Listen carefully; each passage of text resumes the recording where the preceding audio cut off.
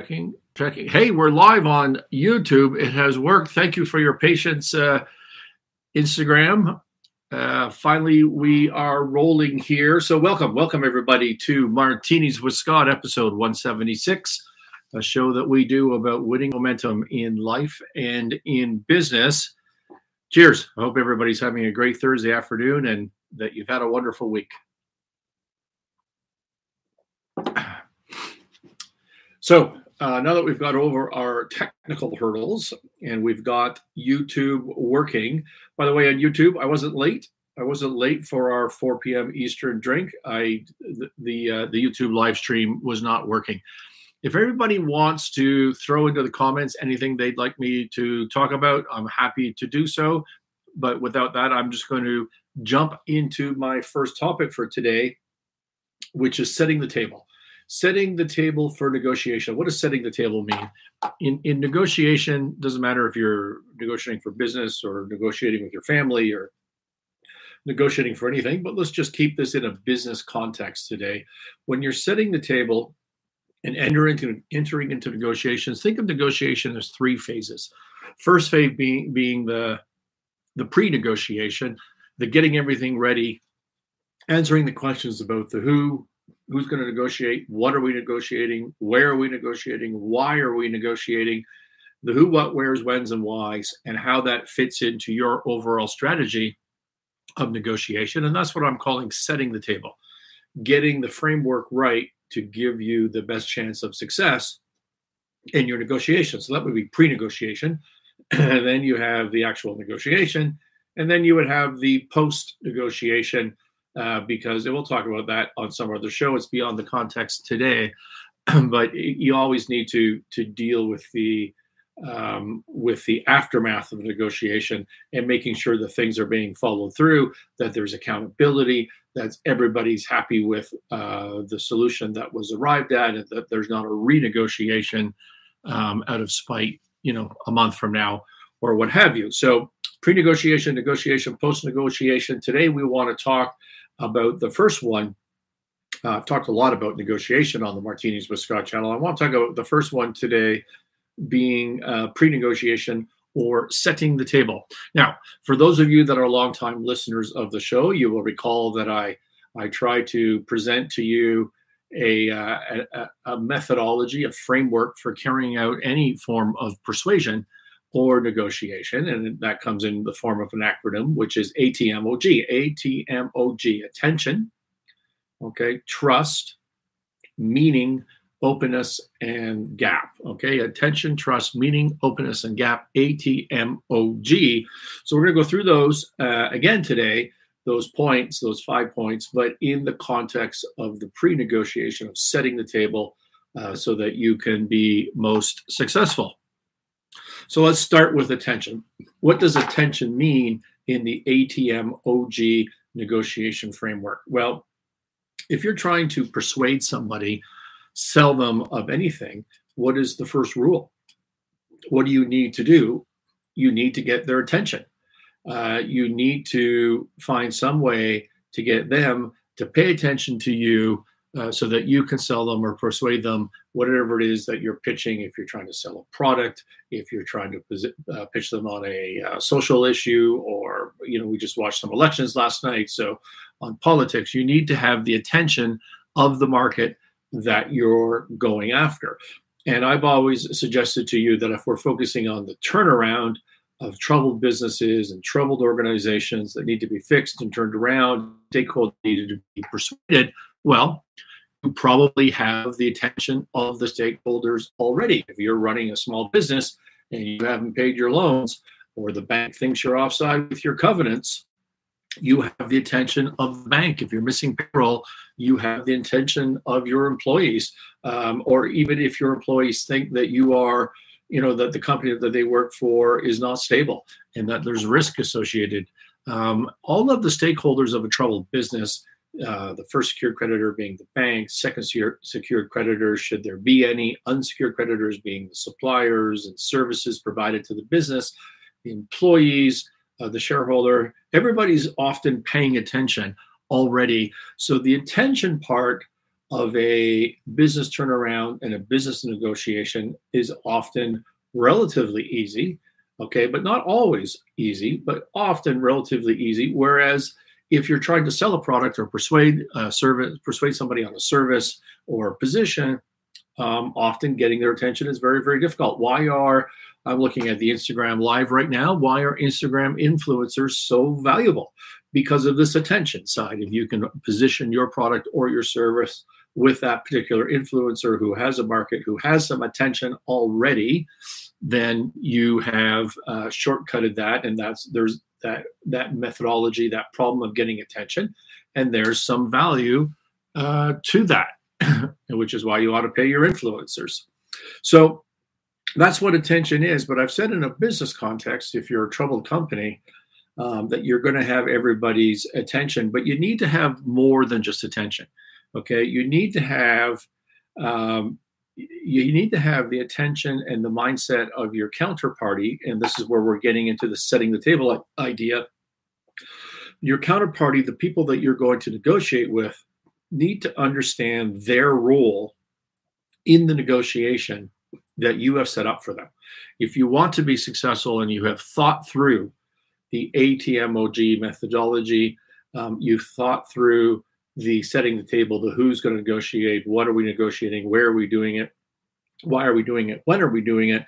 If you thought through all that, the next thing is to get that information into the head of your counterparty that you are negotiating with, so that you not only have their attention, but you have their attention on the footing that you need their attention to be on, that you have set the table in a way that everybody understands what's going on and their various roles in this negotiation, okay? And the onus is on you to do that, to set that table in advance. And so I've expressed to you, I think, on this show before, but I certainly see it in my career turning troubled companies around all the time, that I'm often frustrated when I'm dealing with large institutions, let's say a big bank.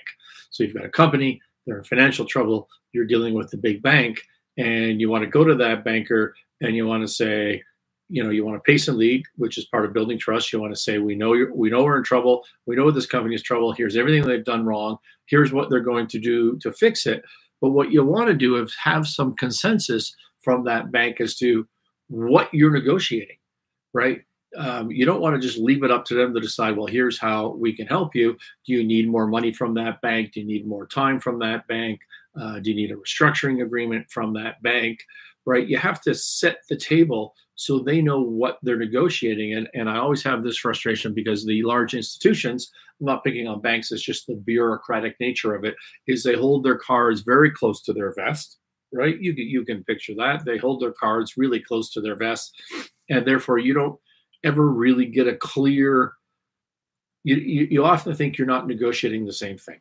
They're there to listen to you. They're polite. They try to understand. They build their reports internally, but they're not really negotiating with you because the table has not been set. And it's very, very difficult to set the table with a large bureaucratic type organization that you're negotiating with.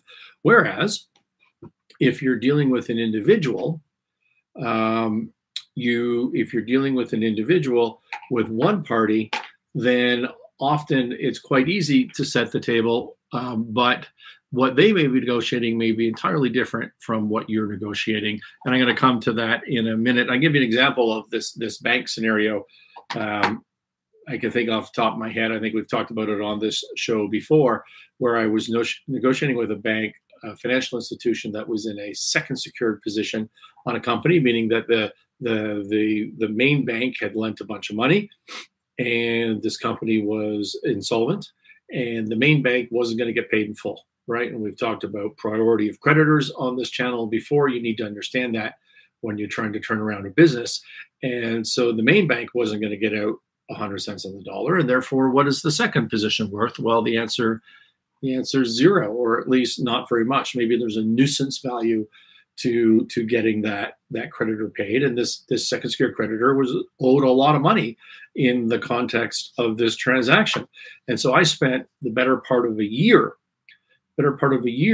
trying to get this institution on the same page in terms of what we're negotiating, why we're negotiating, how we're going to go about that, setting up this framework for negotiation.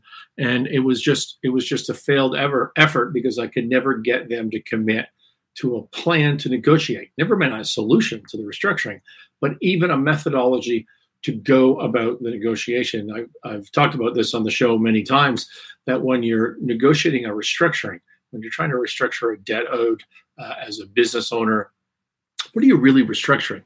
Like, what are the parameters of that? And one answer, there's only a couple. There's time, like how much time do I have to pay this back? There's the amount of money, how much of this am I going to pay back? And then what happens in between, right? So if your business owes somebody $10 million, just making up a number, you can't pay it back. The value of that $10 million in liquidation is, I don't know, let's say zero, which was sort of the scenario in this case. What are you negotiating for? So like, am I paying you back? So first of all, is the amount of money. Am I paying you back 10, or are you accepting 0, or is it going to be somewhere in between? And if it's not an immediate solution, the second thing you're negotiating is time. Okay, I'm going to pay you the full $10 million, but I'm going to do it over X number of years and conditional on the business recovering and having a bunch of positive earnings. And then you participate in those. Or we don't have any time. We just finish this off today and you get nothing, right? There's another side to that negotiation. And if there's time, if it's whatever, say 5 years, what happens in between just means what are the controls and the reporting in place so that creditor knows that things are going the way that they want them to go. And that's what you're negotiating. That's what you're negotiating on. There is nothing else in a restructuring. How much money are they going to get? Call it cents on the dollar. How much time to pay that, and what are the controls and the assurances that happen in between today and when that plan is completed. And so the problem is, if you can't even get the organization, if you can't set the table and you can't get the counterparty, if you can't get your counterparty, which was my problem. Hey, Lush Kootenai, how you doing? We're talking about negotiation today and setting the table. If you can't get your counterparty to even agree to what you're negotiating about because they're holding their cards so close to their vest, then you're going to fail. And as I said, I worked with this bank for a year and we did fail. And had they have participated, I believe, I'm sure they don't believe it, but I believe had they participated more fully in just scoping out the framework, this is what we're trying to accomplish, we would have had a more suitable solution. Now I'm working on that was a while ago. I'm working on something more recently where I'm not dealing with, as a counterparty, the person I will be negotiating or am negotiating with is not in fact a large organization, but basically an individual. Okay, so the individual does not have the same bureaucracy that you have when you're dealing with a bank, but it doesn't change the fact that you need to, as I said, set the table. And again, set the table, like establish upfront before you even start to negotiate the what are we negotiating, why are we negotiating, when are we negotiating, and who are we negotiating with and where, right?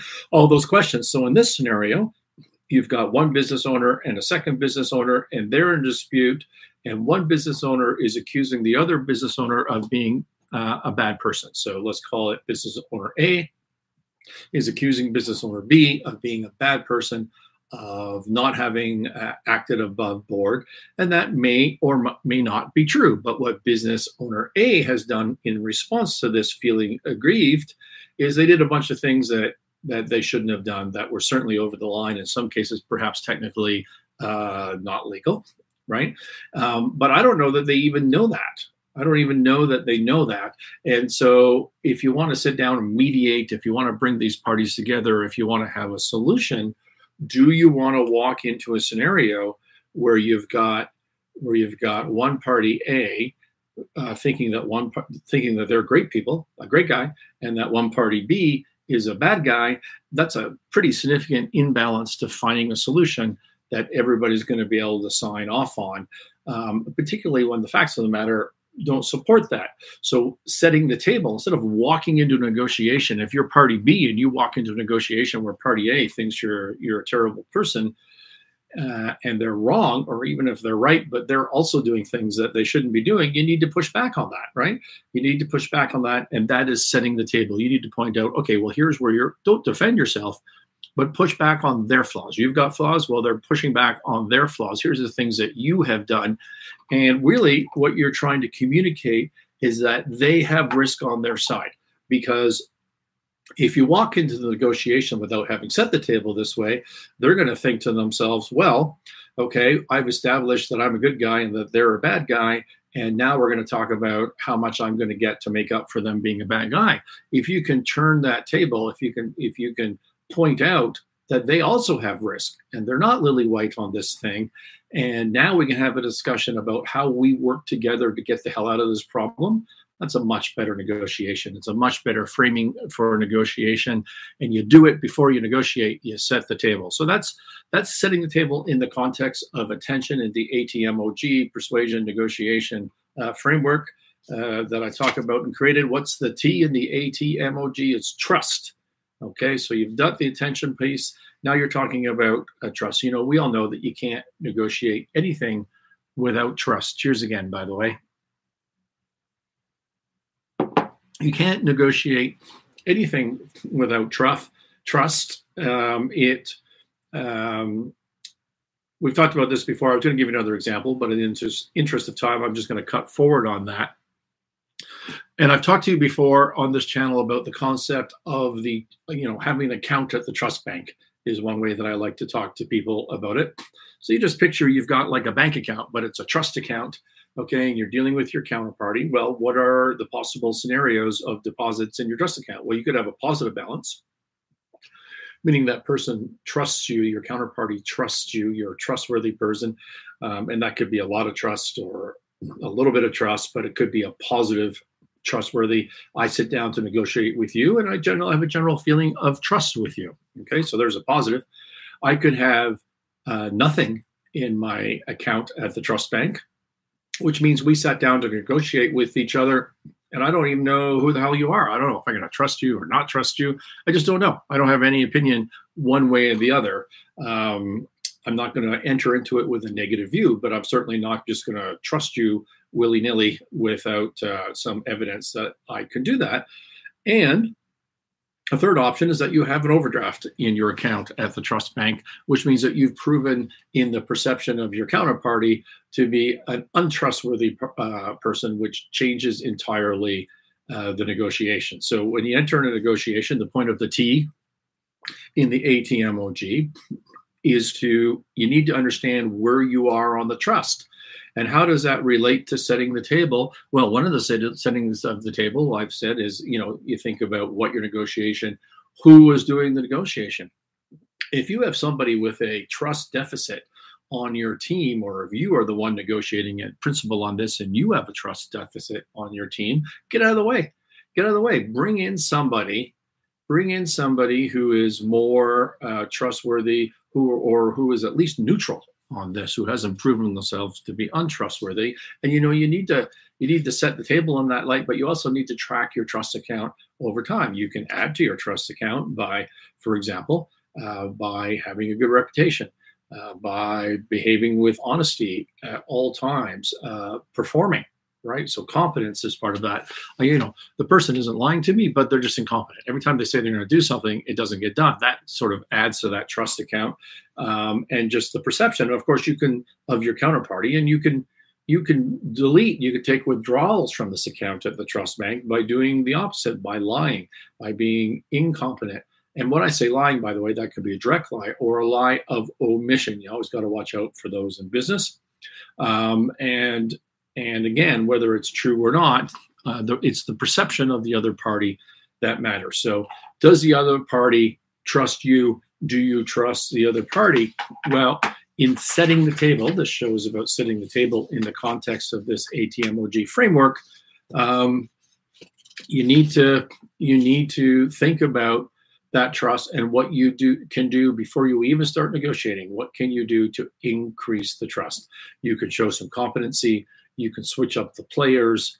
You can pace and lead. What is pace and lead? Again, this is a persuasion technique where you don't argue with the other people and there's perceptions. You say, yes, you're right about that. And here, if they are right about it, and here's even more evidence that you're right about it. But now here's what we're going to do about it, right? And so that's trying not to trying not to argue up front, but to what's called pace, and then you lead the way out of that trouble.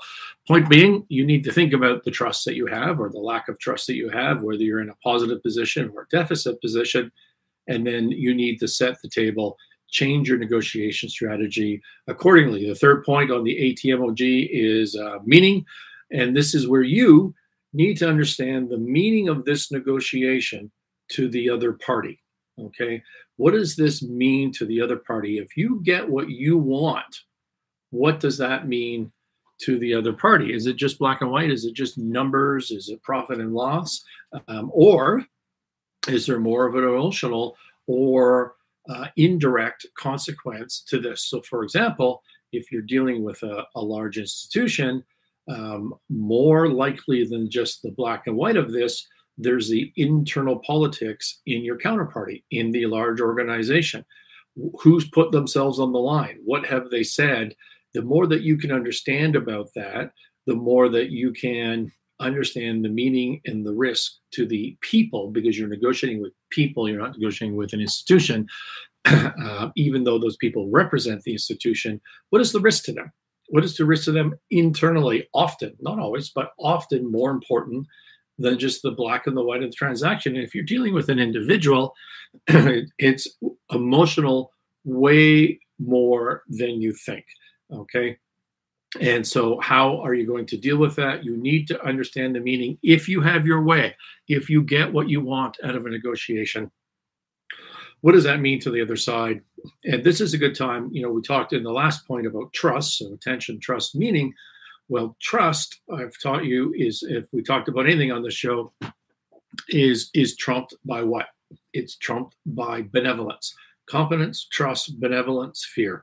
Okay, the meaning is a good point when you're setting the table to try to set it in such a way that you, as the negotiator, as you become partners with your counterparty, we're trying to find something that is benevolent for you, that is a good thing for you, because I care about you. Because I care about you, okay? And if we come back to that attention and setting the table in such a way that you've created this sense of partnership, we need to get out of this together, then you're going to do a lot better in your negotiation. So this is a good opportunity for you to understand the meaning to the people that you're negotiating with, and also to consider benevolence as something just beyond trust, that if you want to sell somebody on something, it's a very, very important technique. All right. Openness. So ATMOG, openness. What does this mean? So this means, you know, what are the parties open to? Both sides, okay? And what you need to do is you need to sit down quietly before you've entered into the negotiation and say, okay, what are the range of possibilities? So I said earlier on this episode, in a debt restructuring, what are the range of possibilities? I pay you 0 or 10 cents on the dollar or whatever the floor is. I can do that, and I can do it today. There's one extreme. The other extreme is I pay you all the money I owe you, the $10 million that I owe you. I can pay you that over 5 years. Okay, so those are your range of possibilities. And what's in the middle is some hybrid of those. I can pay you, you know, a little bit more right now, or I can pay you the 10 cents on the dollar right now, and then I could also pay you some upside in 3 years, you know, whatever that hybrid is. And so it's really useful in a debt negotiation, for example, but every negotiation, but we're using debt negotiation example. What you don't want to do is walk to the negotiating table and go, I don't know. What do you think? This is a problem. What do you think? I don't really know the answer. Do you know the answer? I don't know. That's not the negotiation you want to have. You want to know what you're negotiating for, and you want to set the table. Well, you want to know what you're negotiating for, and you want to know what the range of possibilities are of your counterparty as much as you can. And then you want to set the table in a direction that leads to what you think your outcome ought to be. So, for example, I might say to a bank in that situation with my $10 million of debt that's worth 0 today, hypothetical example, I might say in my setting of the table phase, here's my liquidation analysis, here's the cash flows. As you can see, you're not getting any money unless we collectively do something about that. You're going to get 0 this company's going to go bankrupt and you're all going to get nothing, right? That's the problem that we face together. But the benevolence of this is I don't want you to get money. I want nothing. I want you to get your whole $10 million. We're not trying to be bad guys. We're not trying to wipe you out in this hypothetical example. What we're trying to do is to work with you, to avoid that situation of the zero. And let's head towards the situation of over time, you get your $10 million, right? And that is understanding what the possibilities are on my side, or on the borrower side in this particular example. Works for any negotiation, but I'm just using a debt example, and understanding the possibilities on the lender side, right? And then, so that's understanding it. That's the openness, and then setting the table in the direction you want, which really leads us into the last point, which is the gap, as we call it, which is in the framework for negotiation is the common ground, the sliver of clear sky in between all of these problems. That's what you want to be aiming for in negotiation. And you want to aim for that by having set the table in advance, understanding the openness and the meaning of it. And then, it becomes pretty obvious normally what the ultimate solution is for both parties in many, many instances, not in all instances, but it can become very obvious. So that's the ATMOG framework, attention, trust, meaning, openness, and gap. In each step, you can think about setting the table, which means coming up with who's going to negotiate for you and who are you negotiating against, what is the timing of that, what are you negotiating exactly, and why are you doing that, and where are you doing that. Think about all those things before you even start to negotiate in any situation at all. And think about it in the context of the ATMOG framework, and you're going to end up much better off. Setting the table. Thanks for listening to that segment. So let's move on now. Cheers, by the way. I want to talk to you about corporate roll-ups. Are you in business? Have you heard this term, roll-ups? In my business, I just hear it all the time. And I thought I would explain to you what it is. And we'll have just a quick chat about that. So let's say you like ice cream stores. You're a finance person, you're a banking person, you're an entrepreneur, and you really love ice cream. Okay, you with me so far? I think I'm all of those things. And you decide there's a real opportunity in the ice cream market in general to buy a bunch of little ice cream stores and put them together under one umbrella. Okay, to go through the industry and roll up, as it's called, ice cream stores onto your platform. So how would you go about that? Well, what you would do is you would try to find your first, what they call the platform, your first acquisition of an ice cream store. And let's say you're targeting an ice cream store that does $1 million in revenue. By the way, I have no idea if ice cream stores do $1 million in revenue. I haven't got a clue. Let's just use that as a hypothetical example. And you say to yourself, I can buy that $1 million revenue ice cream store for, let's make our lives easy, $1 million. Okay, don't ever buy a business based on a multiple of revenue. It's the stupidest thing you can do. But let's just say you're doing that. So or you went through the proper math and it worked out to be $1 million. That would be a smarter thing to say. And so you've bought this first store for $1 million, or you want to buy this first store for $1 million. And your idea is, if I could buy 10 ice cream stores, all of them doing $1 million, and I put them together, now I would have one business that does 10 million in revenue with 10 locations. Now, what are the advantages of that? Is a $10 million business better than 10 $1 million businesses? Well, many of the cases, yeah, it could be, or at least that's what you think, which is why you're doing an industry roll-up. So what do? If you had 10 stores and 10 million of revenues, now you could change the names and brand them all under the same name. So you get more consumer awareness as people go to the little towns in the region where they like the ice cream stores. They can say, oh, I recognize that guy's that brand of ice cream store, as opposed to the local mom and pop ice cream store name. So you can brand it.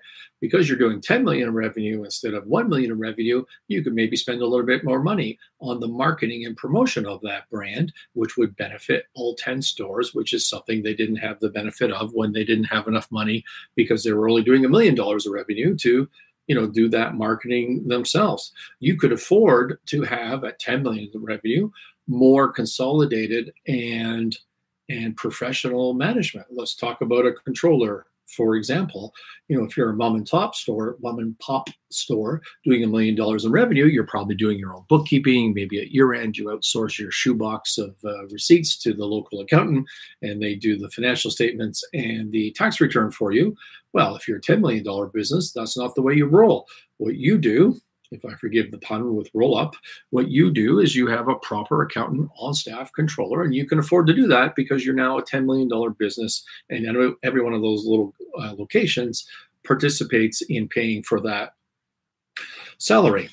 You have more influence as a larger company in your supply negotiation, right? So you're buying your sugar commodity for ice cream, or just the ice cream if you're not making it yourself from your supplier. Well, now you're a larger buyer, which theoretically ought to give you more negotiation.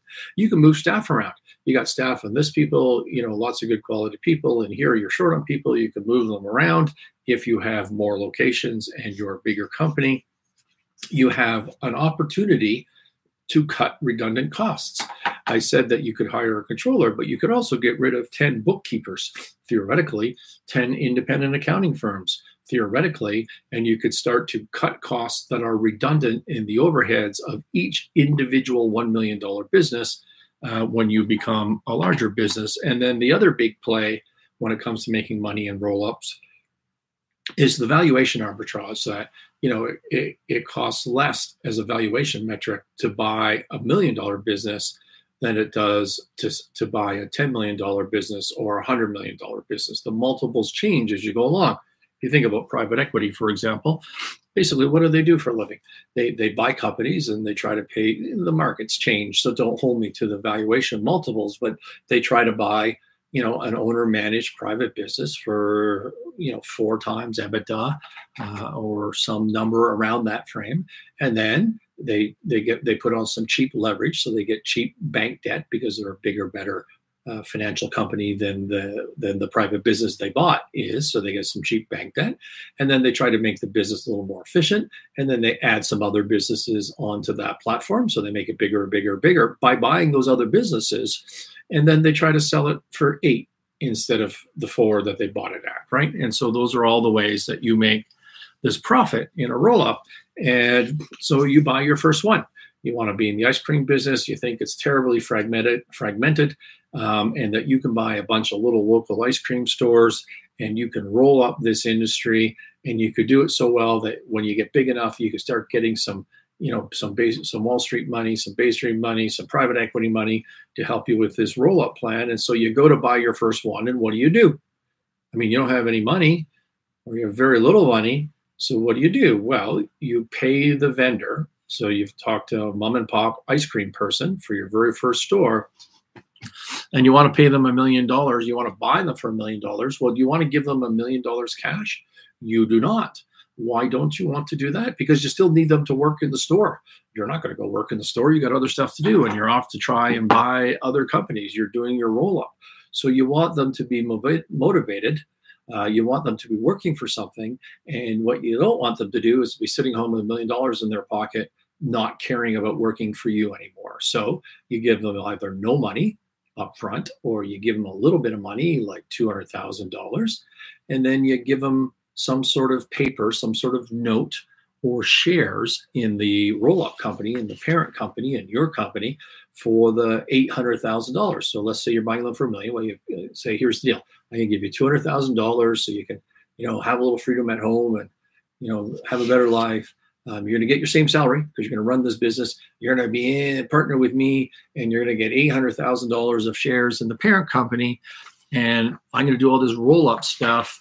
And then that value of those $800,000 is going to go up a bunch. So really, the purchase price isn't $1 million, but by the time you cash out in whole, it's $1.5 million or $2 million, right? Because you've participated in the early days of this roll up, and that's the pitch. Because you need the person to work, right? And you need them to be motivated. And also, you don't have all the money anyways. You don't have $1 million. You can't just go to a bank and say, I'm going to roll up stuff. I want you to write the check for the whole thing. Well, that's not going to happen. So this is built-in financing. That's why you do that, okay? And so in every fragmented industry I can possibly think of, which is a cyclical thing, you see these roll-up strategies. I see these roll-up strategies. They're brought to me all the time. And that's basically the business plan. So if you're in business and you've heard about a roll-up, you're looking at industries, you're looking at the cannabis industry 5 years ago, that's what you were thinking, right? You're looking at the cannabis industry today, that's what you're thinking, because everybody's troubled now. And so every industry, I just picked on that one because we happen to be involved in the hemp side of that. And so that's what a roll-up is, and it sounds like a great plan, right? No, it's a terrible plan. It's a terrible plan. And I'm not saying it can't work. I'm not saying that if you're a sophisticated private equity fund and you have the balance sheet and the money and the sophistication on your board of directors to deal with the inevitable problems, could be good. Not every private equity firm does this very well, but some of them do. Some of them do it very well, and they make good value. But if you're just a person, if you're just an entrepreneur and you think that you want to enter into this roll-up strategy, I've seen hundreds of these over the years, and maybe 1 out of 10 has any measure of success. It's really no different than just starting your own business in terms of percentage success rate. Well, why is that? The reason is because what you want to do is you're working on the financial structure of this. You want to pay a little bit of money to the vendor. You want to bring them in. You want to convince them to work for you. You want to convince them on the upside. But what they're thinking is something entirely different. They're thinking this is a free ride. They get some money up front. They still own some of their business. They get a bunch more money in the future. Everything's great.